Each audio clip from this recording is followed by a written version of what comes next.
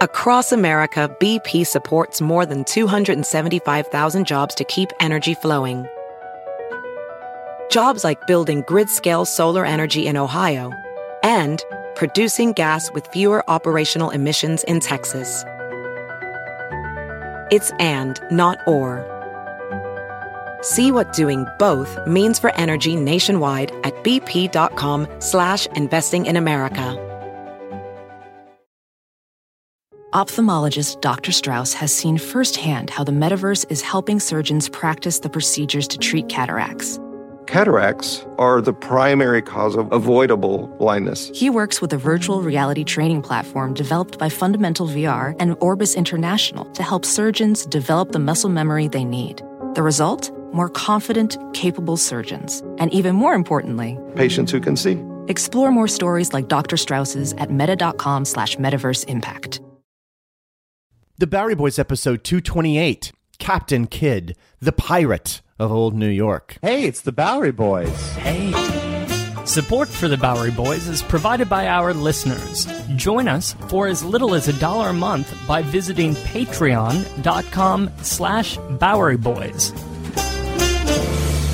Hi there, welcome to the Bowery Boys. This is Greg Young. And this is Tom Myers. Now, maybe it's the weather, the anticipation of the summer with all the big Hollywood action films about to come out, but we wanted to present an action blockbuster ourselves. A tale of skullduggery, betrayal, and buried treasure.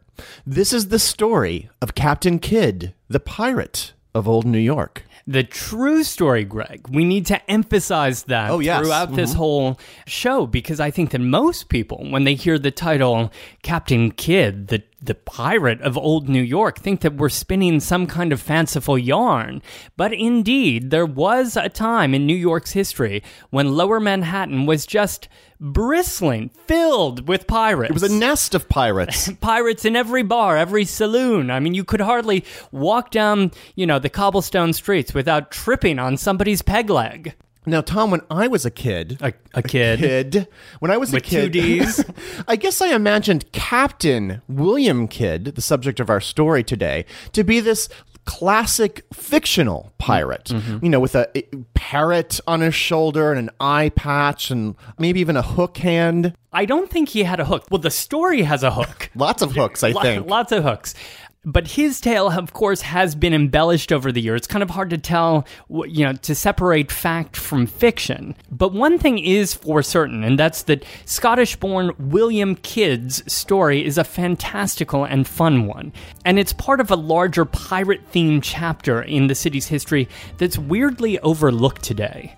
This is a story of New York in the British era, when it was just a port city of about 5,000 people, where the leaders of the colony were just as crooked and untrustworthy, if not more so, than the pirates they often pretended to criminalize. And at the end of the show, we will reveal the possible location of Captain Kidd's buried treasure, one that is possibly located within the border of the 5 boroughs. So join us as we hunt down the history of Captain Kidd, the pirate of Old New York.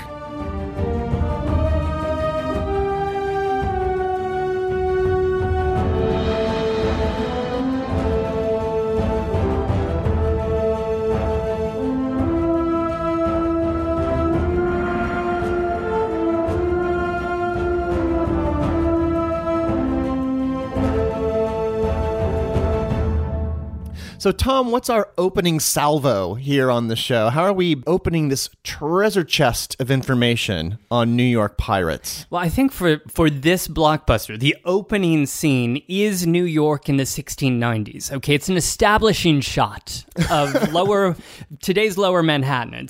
It's a time when the colony of New York is still mighty small. Like you said, only about 5,000 to 6,000 inhabitants lived here. Now, at this point in the 1690s, it's only been British for a few decades, because remember, the handover from the Dutch took place in 1664. So these British colonies are now governed by British governors who have been appointed from afar by the royal crown.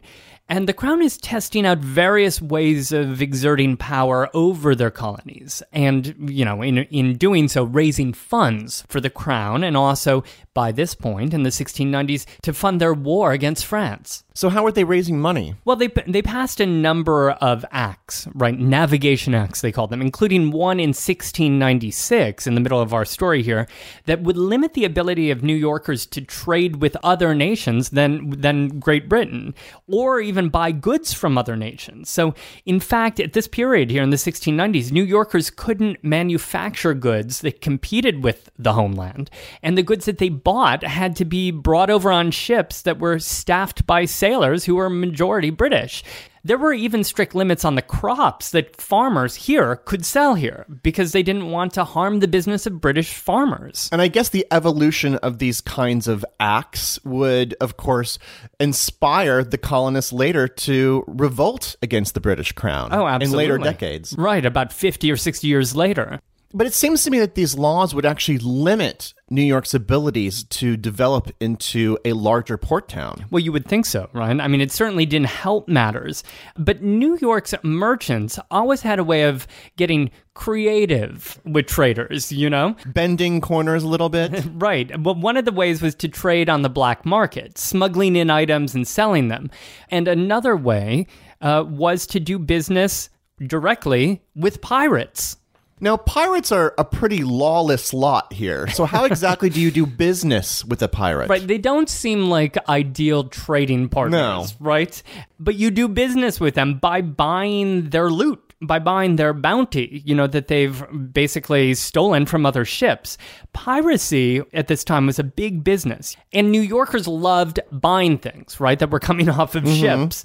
Ships coming into New York were bringing fantastic goods. They were bringing clothing and materials and food and exotic spices and jewelry and textiles, all kinds of things from all parts of the globe. Certain trade routes, however, especially off in far-flung places from a Western point of view, were through waters that were more susceptible to attackers. Attackers being pirates who would ruthlessly overtake a ship and then threaten to kill everyone on board unless they released their goods and their money. And then having stolen all these goods, what was a pirate supposed to do with it? Well, they would sail for some eager and frustrated market town like New York. But there had to be certain laws. You couldn't just trade with a pirate, any old person who just pulls into town. True. Nobody was going to, strike a deal with somebody who presented themselves as a pirate. Yeah, right? Someone who had possibly stolen this merchandise from another ship. No, you couldn't really buy, officially speaking, hot goods. The thing is, the pirates presented themselves not as pirates, but as privateers. So the difference between a privateer and a pirate is rather slight, isn't it? Well, a privateer has been officially sanctioned by a country, right? So a king or an official to attack enemy ships. They literally could get a signed document called a letter of marque that stated that they were permitted to locate and attack enemy, and enemies could include pirate ships, as a way of helping out during times of war or in terms of helping out, clean up trade routes and help patrol these important trade routes. And as payment for their services, they'd have to repay the government, with a hefty percentage of their bounty. But still, that would leave them, the privateer, with, a pretty nice cargo. And then they could go off and trade with merchants in port cities like New York. So it's legalized pirating. You're essentially pirating the other team. If you were to attack your own ships and steal from your own ships, that of course would be wrong. But to do it against another country's ships was acceptable. Well, if you were at war with that other country, and that's a very important part. You couldn't just attack any country's ships. You wouldn't want to attack the ships of allies to your country. Well, I guess those are sort of rules of the seas, I guess. But didn't the lines get blurred here for obvious reasons? Well, yeah. The problem here is that privateers had a funny way of morphing into pirates themselves, right? In many cases, they'd end up attacking enemy ships and pirate ships, but also had a funny way of attacking friendly ships. And this is because they also carried all kinds of forged documents. It was sort of, they'd head for the trade route to India and then pretend to be French or English, depending on the ship who they encountered, to try to lure them in as a friendly ship, and then just rob them willy-nilly and head back to New York to sell off their loot to New York merchants, showing them upon arrival that, oh, well, that was a French ship. See, we captured this French pass from this other ship.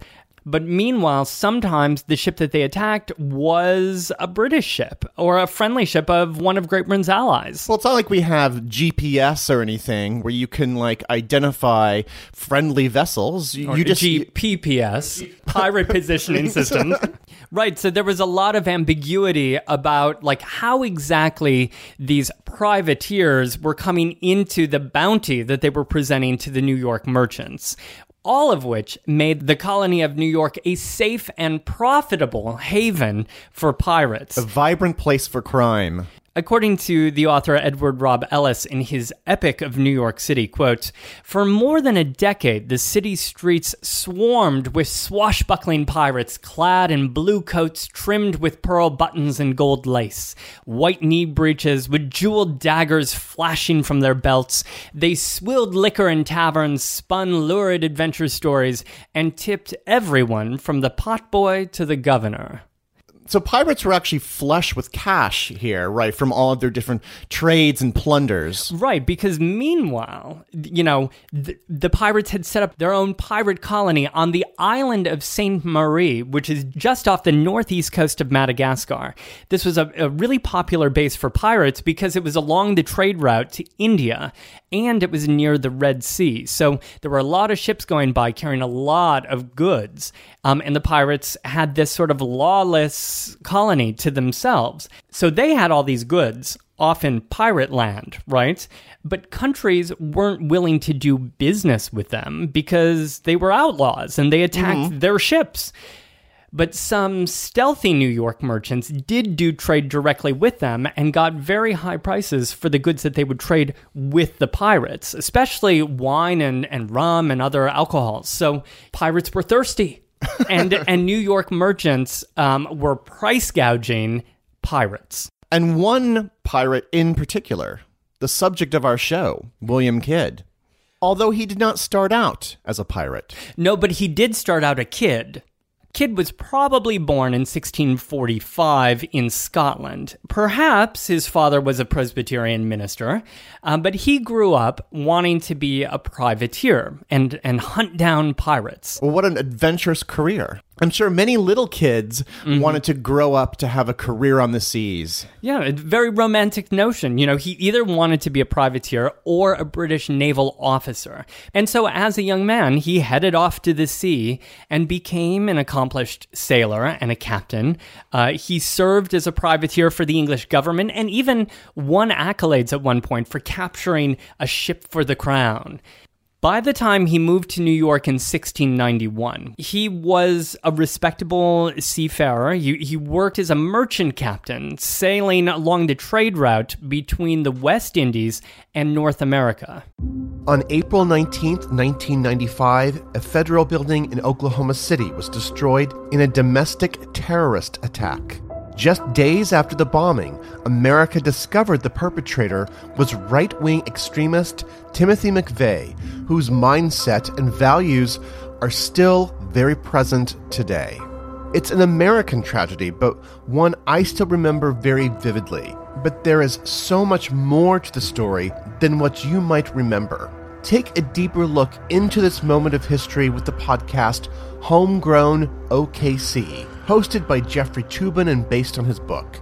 The Homegrown OKC podcast is about better understanding the political environment in our country today. In particular, I found fascinating all the original archival footage used in the show, sounds which brought me back to that time, but with a richer understanding of events. These episodes were thrilling to listen to.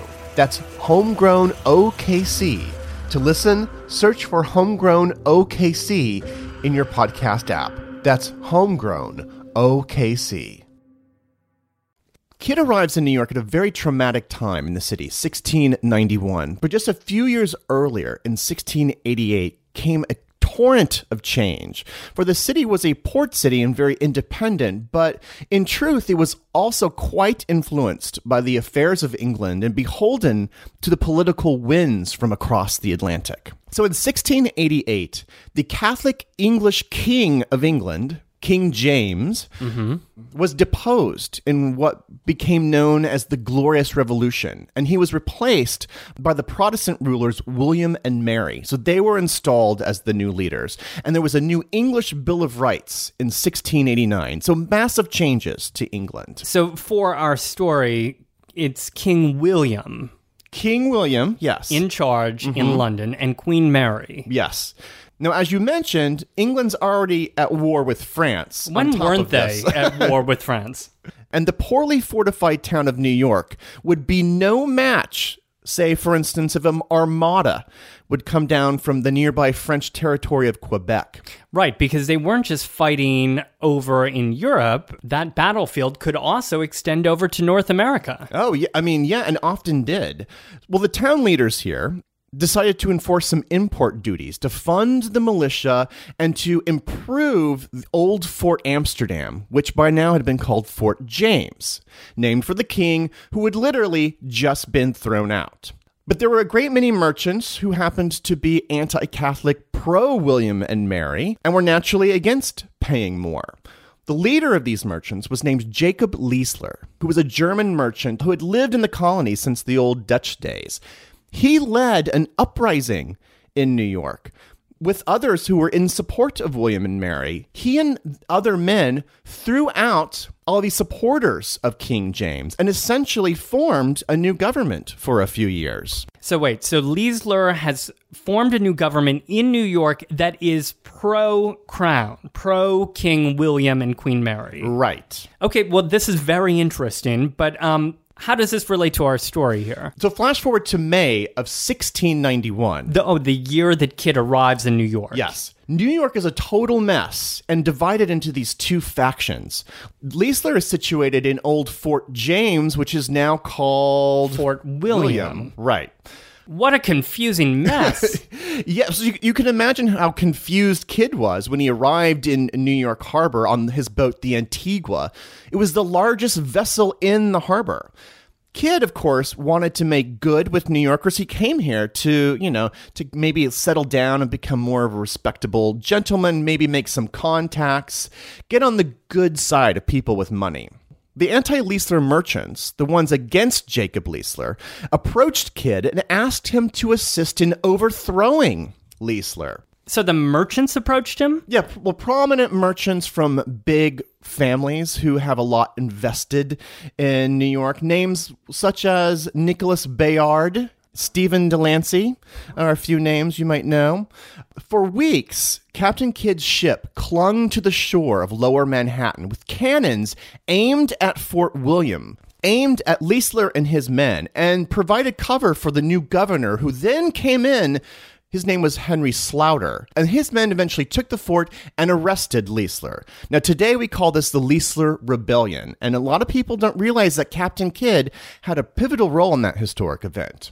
Wow, I had no idea that Kidd was such a big part of the victory and of Leisler's rebellion. And the best part is he never fired his cannon. It was all for show. Well, he steps in to take some of this goodwill and he ingratiates himself into New York society. All of these wealthy men have now befriended him. You know, he's a vigorous, robust man in his mid-30s, a man of the sea. Wow, you're making him sound like a real catch, a mariner's catch. Catch of the day. Well, and he's single this whole time? Well, there's no Mrs. Kidd? Well, within weeks, he actually finds a bride in New York, and not just any lady, but the wealthiest woman in New York. The wealthiest woman in New York? Yes, her name was Sarah Bradley Cox Oort. Wow, that's a name that just keeps on going. Sarah Bradley Cox Oort. It's almost like she's been married before. Well, she was married twice. Amazingly, she's 21 years old and has been widowed twice. Both husbands die in mysterious manners. The first one fell into the mud, drowned off the coast of Staten Island. In mud? A boggy, muddy stew. He lost... Good grief. These are harsh times in New York City. What happened to the other one? We're not exactly sure, but some historians suggest that Kidd himself may have murdered her second husband, for they got married weeks after his death. Okay.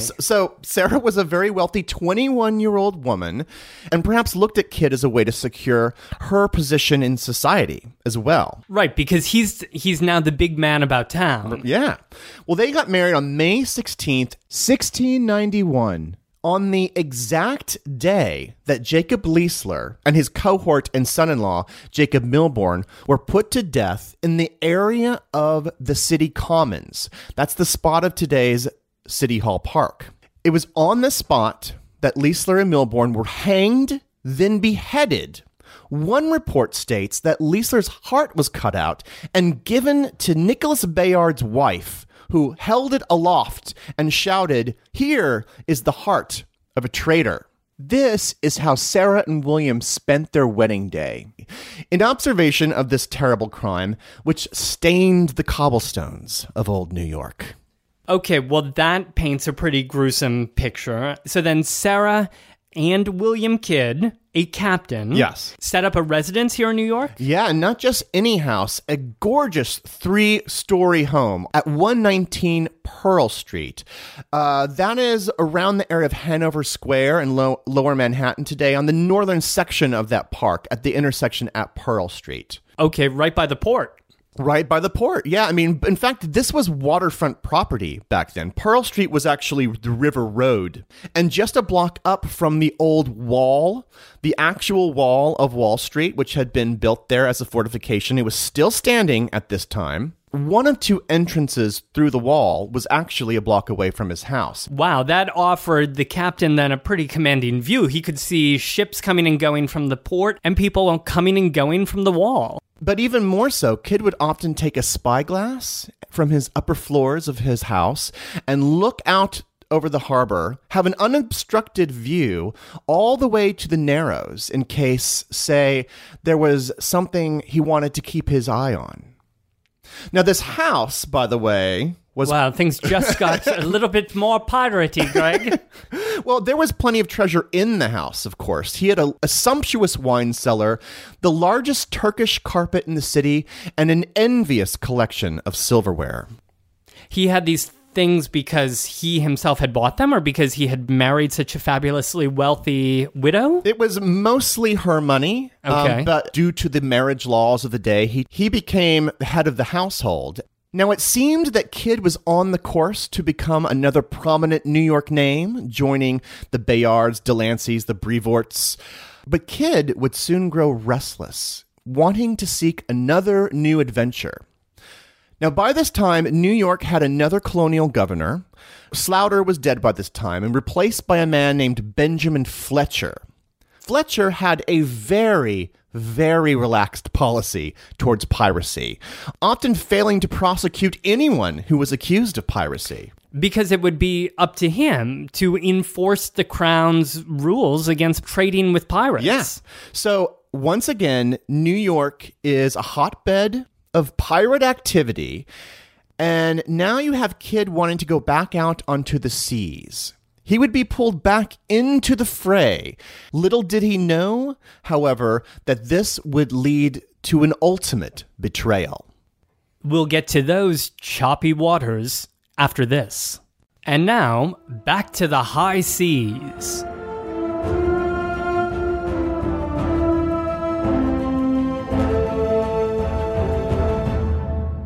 So we have William Kidd with his wife Sarah on Pearl Street, living the life of a respectable gentleman. It is 1695, and he's feeling a wanderlust, a little antsy, perhaps to get back out on the high seas. That's right. He is dreaming about doing more than just being a merchant captain. He's dreaming of joining, perhaps, the Royal Navy and heading off to great adventure. So that's Kidd.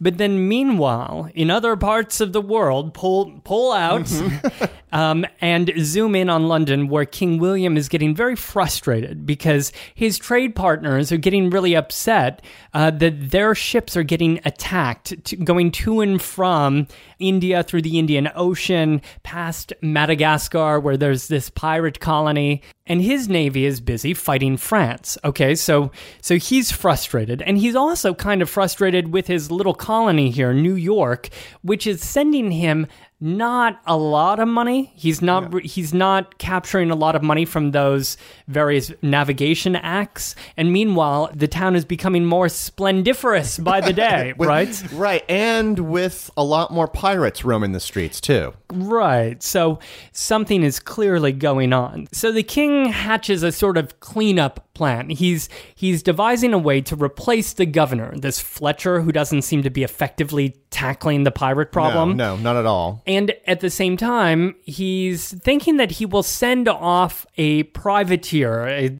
independent vessel, working on behalf of the crown, down to the Indian Ocean to help patrol against pirates and capture pirates. And while they're at it, they could also attack French ships because he was at war with France. A private security force, if you will, for the seas. A privateer security force, right.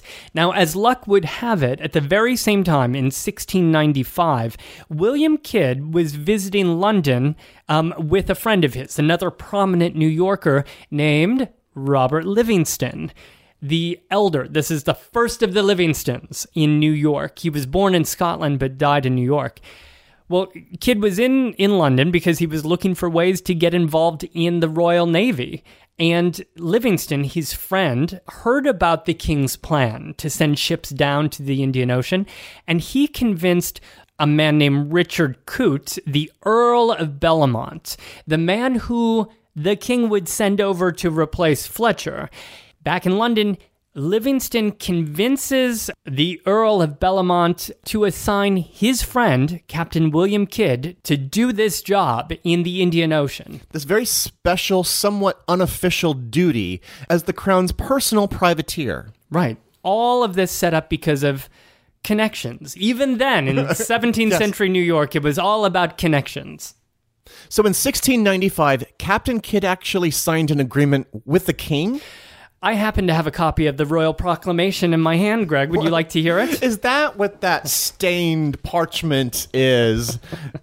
I like to just carry it around with me, hoping people will ask. But finally, I get to read it aloud. Here's just a snippet. Okay. William III, by the grace of God, King of England, Scotland, France, which he was claiming, and Ireland, defender of the faith, etc., to our trusty and well-beloved Captain William Kidd, commander of the ship the Adventure Galley, greeting.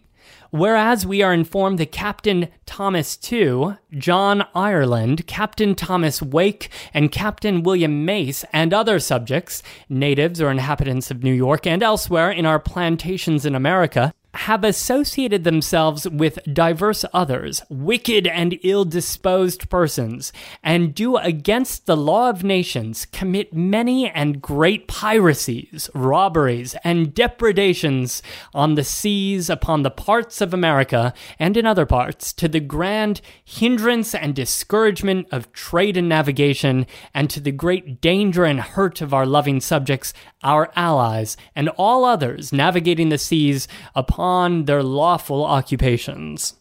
Well, that really spells it out, I think, doesn't it? Well, it goes on. That's just the introduction. Okay. But I'll spare you the rest of it. See, down here further, he says, and we do require you to bring such pirates, freebooters, and sea rovers as you shall seize to a legal trial. Freebooters? And sea rovers, yes. Wow. He was issued this license here to go down and search for these sea pirates and to bring them back along with their booty. But he does add something here at the end, which is very important. He says, and we do hereby strictly charge and command you, as you will answer the contrary at your peril, that you do not in any manner offend or molest our friends or allies, their ships or subjects. Given at our court of Kensington the 26th day of January, 1696. So that's an important ending there. So essentially, crack down on crime on these trading routes unless they're a member of our squad. Yes, Taylor Swift, our friendly nations. Greg is always good with a little Swift humor. Yes. But yes, all kidding aside, Captain Kidd was granted license here to attack pirates or French ships because they were the enemy. He was not allowed, explicitly not allowed, to attack any trading partners or allies. And part of the deal was that the king would get a clean 10% of the value of all the goods that Captain Kidd took in. The remaining 90% would be split by his friend Livingston, the Earl of Bellamont, and Captain Kidd. Who's paying for all of this? Well, they then brought in investors, a group of rich and powerful financiers who remained anonymous, would cough up the money to pay for about 80% of the trip. And Livingston and Kidd paid for the remaining part. Of course, though, the problem here for Kidd was that these investors expected that they would be rewarded with their fair share of any of the revenues that came in. So this wasn't just to crack down on criminal behavior. It was to make them some money. Right. Rich and powerful men in London were ultimately hoping to make a lot of money off of captured pirate booty. I mean, they were condoning a certain form of piracy, a piracy under a different name. Well, as we mentioned in the proclamation, his ship was the Adventure Galley. It was a 36-gun, 275-ton ship. And in May of 1696, Kidd set sail from Plymouth to New York with 80 men aboard. 80 men aboard, and he went to New York. He had to find some more men. He needed more than just 80 to effectively fight, and he knew that the best people to fight pirates were pirates themselves. You know, these guys knew how it worked out in the open seas, and they knew where the pirates were hanging out. They knew the ways of the pirates. So he headed off to New York to find some good pirates and sweeten the deal once he got there, too. He actually offered the men who would join his expedition a share of the booty. He didn't just pay them, he offered them a cut of the profits, and he cut back his own percentage and the percentage of his backers back to just 40 shares. This worked. He actually attracted a lot of, seasoned pirates, a lot of top pirate talent, and suddenly had a crew of 155 men. Top tier pirate talent here, but he cut back that share of his investors, right? So they were actually getting less, but I don't think he told them, right? Right, yeah. They were not aware of his renegotiation of their terms. So when word got back to London, they were obviously furious, and Bellamont, in fact, who had negotiated the deal on behalf of the king, felt like he had been double-crossed. And so he was already back in London planning to take action against Captain Kidd. Sounds like Kidd was on his way out, and the journey had really just begun. Right, he had hardly even left New York, but he was in New York in 1696 for several months as he was hiring and recruiting and spending time with his wife, dressed to the nines like a Royal Navy officer and walking about town. I even heard a kind of famous rumor that he attended Trinity Church. Right, I had heard that too, but when we looked into this, according to Trinity, he was on the pew list in 1696 when he was back home, and he did lend equipment to the church for the raising of stones during the first church's construction, but he could not have ever attended Trinity Church because he left town on his big adventure in 1696, which was 2 years before the church even had its first service. But in any case, in September of 1696, Kidd and his men had a grand send-off at Wall Street on the East River, with public officials waving them off on his mission to bring an end to the era of the pirate.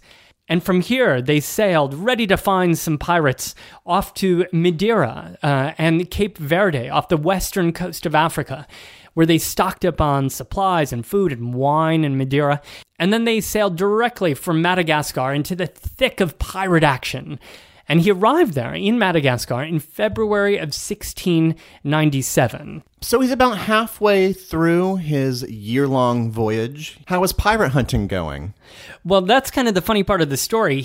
Captain Kidd and his men had a really hard time finding pirate ships, or even French ships, because they got to Madagascar, looked around, and realized that there were no pirates around. The pirates had all left town. They were all off in the Indian Ocean doing their pirating, and this is a vast body of water, and it wasn't exactly easy to just, locate them, even with his little spyglass.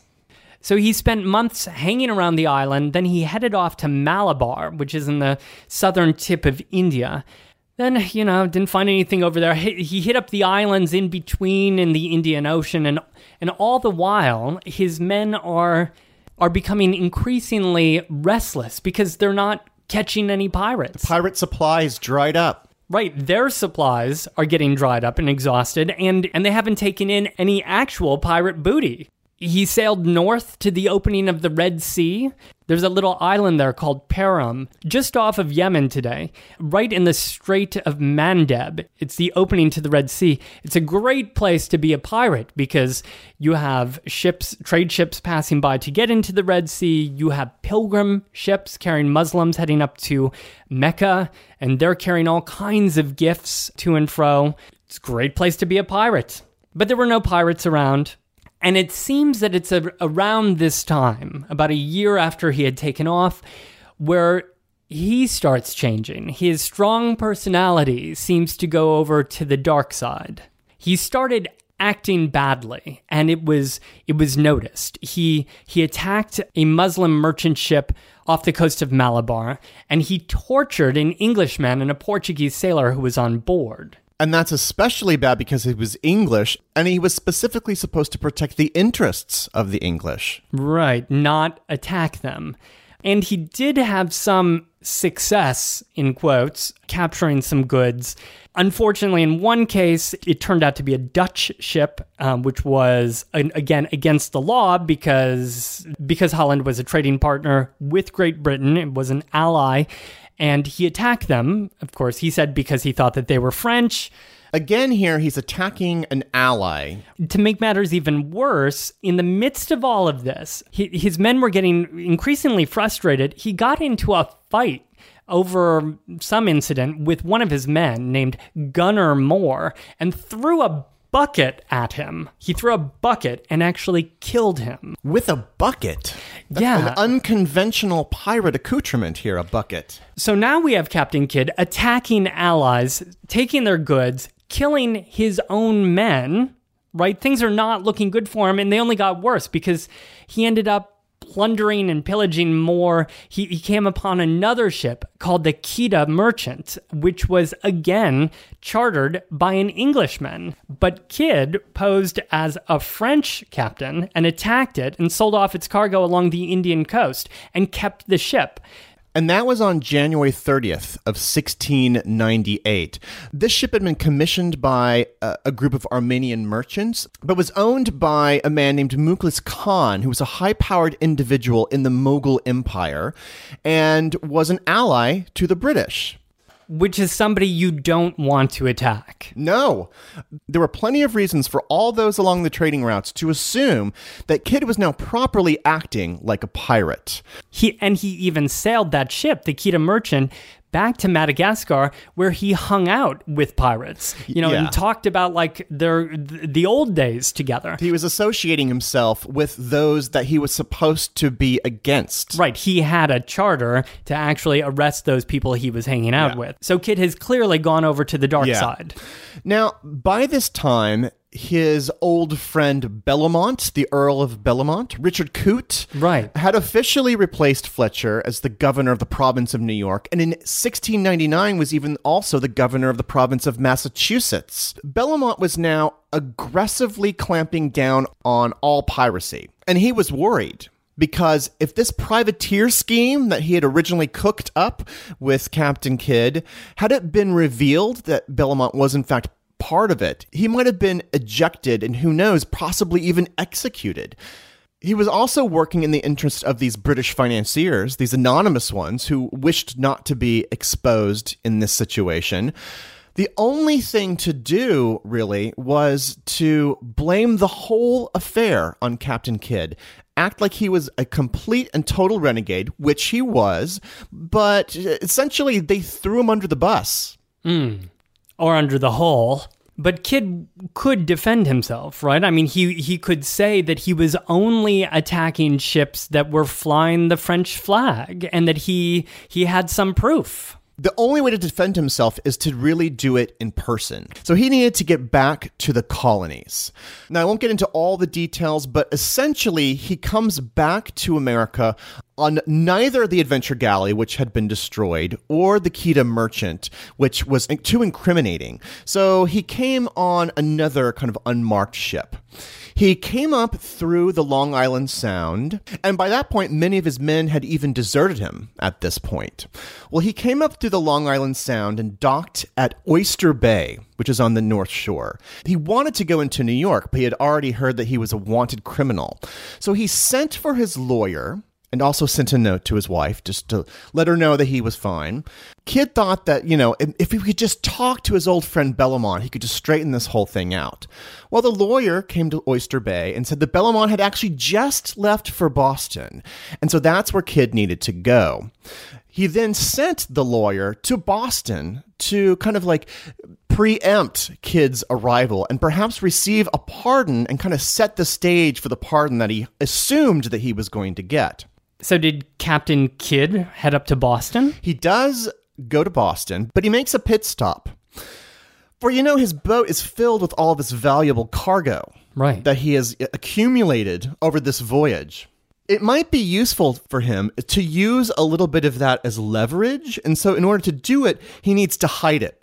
So the easternmost point of Long Island, there's a little place called Gardiner's Island. Oh, yeah. And it was here that he buried his treasure. Quote, 60 pounds weight of gold and 100 weight of silver and 17 bales of East India goods to the value of 30,000 pounds. Which, by the way, today is a little short of about 1 million pounds. Wow. Captain Kidd's buried treasure on Gardiner's Island. Gardiner's Island. That's a confirmed treasure. By the way, he then goes very briefly, he stops at Block Island in Rhode Island. It's there that his wife actually joins him on board, and then they head into Boston, where Bellamont was awaiting him. Kidd even came bearing lavish gifts for Lord and the Lady Bellamont. He brought a gift of a green silk bag filled with gold. But instead that is like the most piratey gift I've ever heard of. But instead of offering a pardon, Bellamont had his old collaborator arrested on July 6th of 1699. Kidd was thrown into the old Boston Gaol, which is the famous old prison in Boston, which had seen, those who had been accused of witchcraft, and later those who were involved in the Boston Massacre would also be held here. So was he brought to trial in Boston? No, he remained in prison there for several months and then was sent to England. His trial was in 1701. Kidd was accused of murder for throwing the bucket and killing the guy, on top of 5 counts of piracy. At this time, he was one of the most well-known pirates of the sea, even though we know that is, whether he was or wasn't, is up for some debate. But he needed to be used as an object lesson because the British Empire was no longer going to tolerate piracy.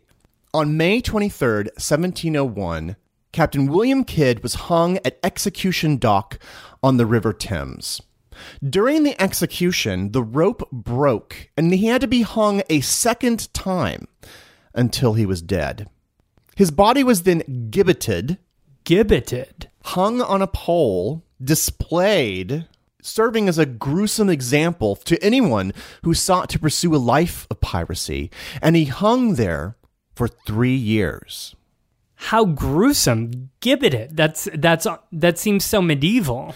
Well, it seems medieval, and it seems like something that, they only do that in Europe, right? Well, Tom, here in New York City, there was an island called Gibbet Island. Named because in the 1760s, so even many decades after this story, in the 1760s, so many pirates and other criminals were executed here that it received this name, Gibbet's Island. In the 1760s. In the 1760s, So piracy is still a problem by the 1760s. It's being cracked down on very severely and would mostly be wiped away by the 1720s and 30s. In particular, there was a very savagely made example of the British capturing and executing Edward Teach, a.k.a. Blackbeard the Pirate, in 1718. But there were still pirates, and this is how criminal behavior was handled during this period.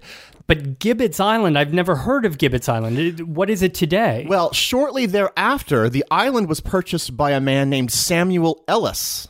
Uh-huh. Of course, that would be Ellis Island. Wow. Well, whatever happened to the buried treasure off on Gardiner's Island? Was there a mad rush off to the island to dig it up? Perhaps it was hidden under some sort of hedge maze, some sort of labyrinth, well-manicured labyrinth. Well, this is P-Town for pirates, not S-Town. And he had no maze, or no, in fact, not even an X that marked the spot. The Gardiner's Island treasure was quickly found shortly after Kidd's death. And even to this day, very recently, there have been small finds in Madagascar that have been associated with Captain Kidd. But, Tom, if you think that legends are just as valuable as gold... Oh, I do. Well, there are treasures to be found all over the New York City area. Many locations in Long Island, New Jersey, and throughout New York Harbor have been listed as possible locations for Captain Kidd's treasure. There was a reason that he might have wanted to live so close to the shoreline back when he had his home over on Pearl Street. For over 2 centuries, New Yorkers have been investigating every possible lead to uncover new hiding places for possible treasure. Are you saying that for hundreds of years, people have been looking for other Kidd treasures, not just the one in Gardiner's Island? There are potential treasures all over the place. In 1872, just one example that I found was a front page discovery of a possible Kidd treasure located in the Arthur Kill, which is the area of water between Staten Island and New Jersey. Quoting from the newspaper, "It is probable that there is a vast amount of treasure lying hid in the bosom of this sheet of water known as the Staten Island Sound, which has not yet been touched by the tongs of the oystermen." Unquote. Mostly, though, Captain Kidd's treasure is an enduring symbol of mystery and intrigue. And finally, Tom, in 1926, the residents of the borough of Brooklyn awoke to a startling sight. Captain Kidd had returned to New York Harbor. Surely he had been dead for hundreds of years. In fact, he would keep returning in 1927 and 1928. He was part of an annual newspaper contest held by the Brooklyn Daily Eagle. So with keys that were hidden throughout the city that would unlock treasure chests. So Captain Kidd would make various appearances throughout New York, various neighborhoods, and he would give people keys. Of course, those chests were found at the annual Brooklyn Auto Show, which you had to attend in order to find your treasure, which was held at the 23rd Regiment Armory in Crown Heights. In addition, the newspapers would run coded messages, which would give hints to where the keys were going to be distributed. Coded messages, clues in the newspaper. This is so exciting in a Nancy Drew kind of way. What were these wondrous treasures? Well, it wasn't booty from the East Indian Ocean. It was not gold and silver. But if you did have a lucky key, a lucky skeleton key, you could open a treasure chest and you could have won a trip to Bermuda. One prize was an empty lot valued at $1,000. There were cash prizes of $100. And finally, of course, you can probably guess, this is the Brooklyn Auto Show, that the grand prize was a new car. Wow, Greg, you've really just taken this story from like Robinson Crusoe to let's make a deal. Yeah, well, our story has gone from the pirate is wrong to the price is right. check us out on our blog, BoweryBoysHistory.com, for some images, mostly illustrations. Wait, you won't have any photos? No photos. Well, maybe from 1926. I'll see what they have. Oh, yeah. So check us out on our blog, BoweryBoysHistory.com. You can also find us on Facebook, Instagram, and Twitter. And a special big thanks to our nearly 600 patrons. Last time I checked, it was $5.99, Greg, who are supporting us with small monthly donations so that we can go on these wild adventures on the high seas around the world. Treasure hunts of history.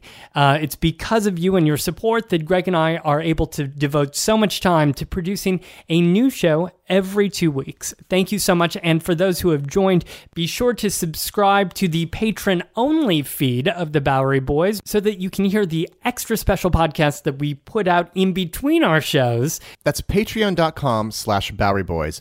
And finally, please check out The First, Stories of Inventions and Their Consequences, the Bowery Boys spin-off podcast. Please go and subscribe to it so you don't miss an episode. This week's episode, Tom, I have in my possession, and we'll be basing a whole story around the oldest recording of a song.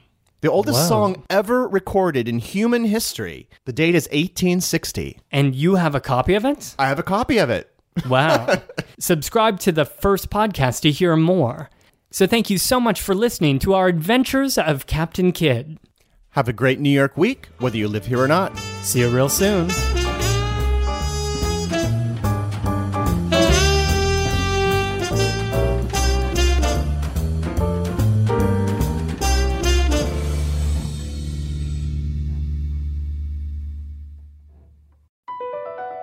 Across America, BP supports more than 275,000 jobs to keep energy flowing.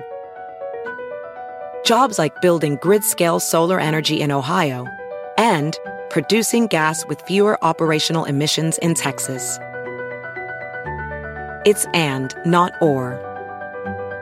See what doing both means for energy nationwide at bp.com/investing in America.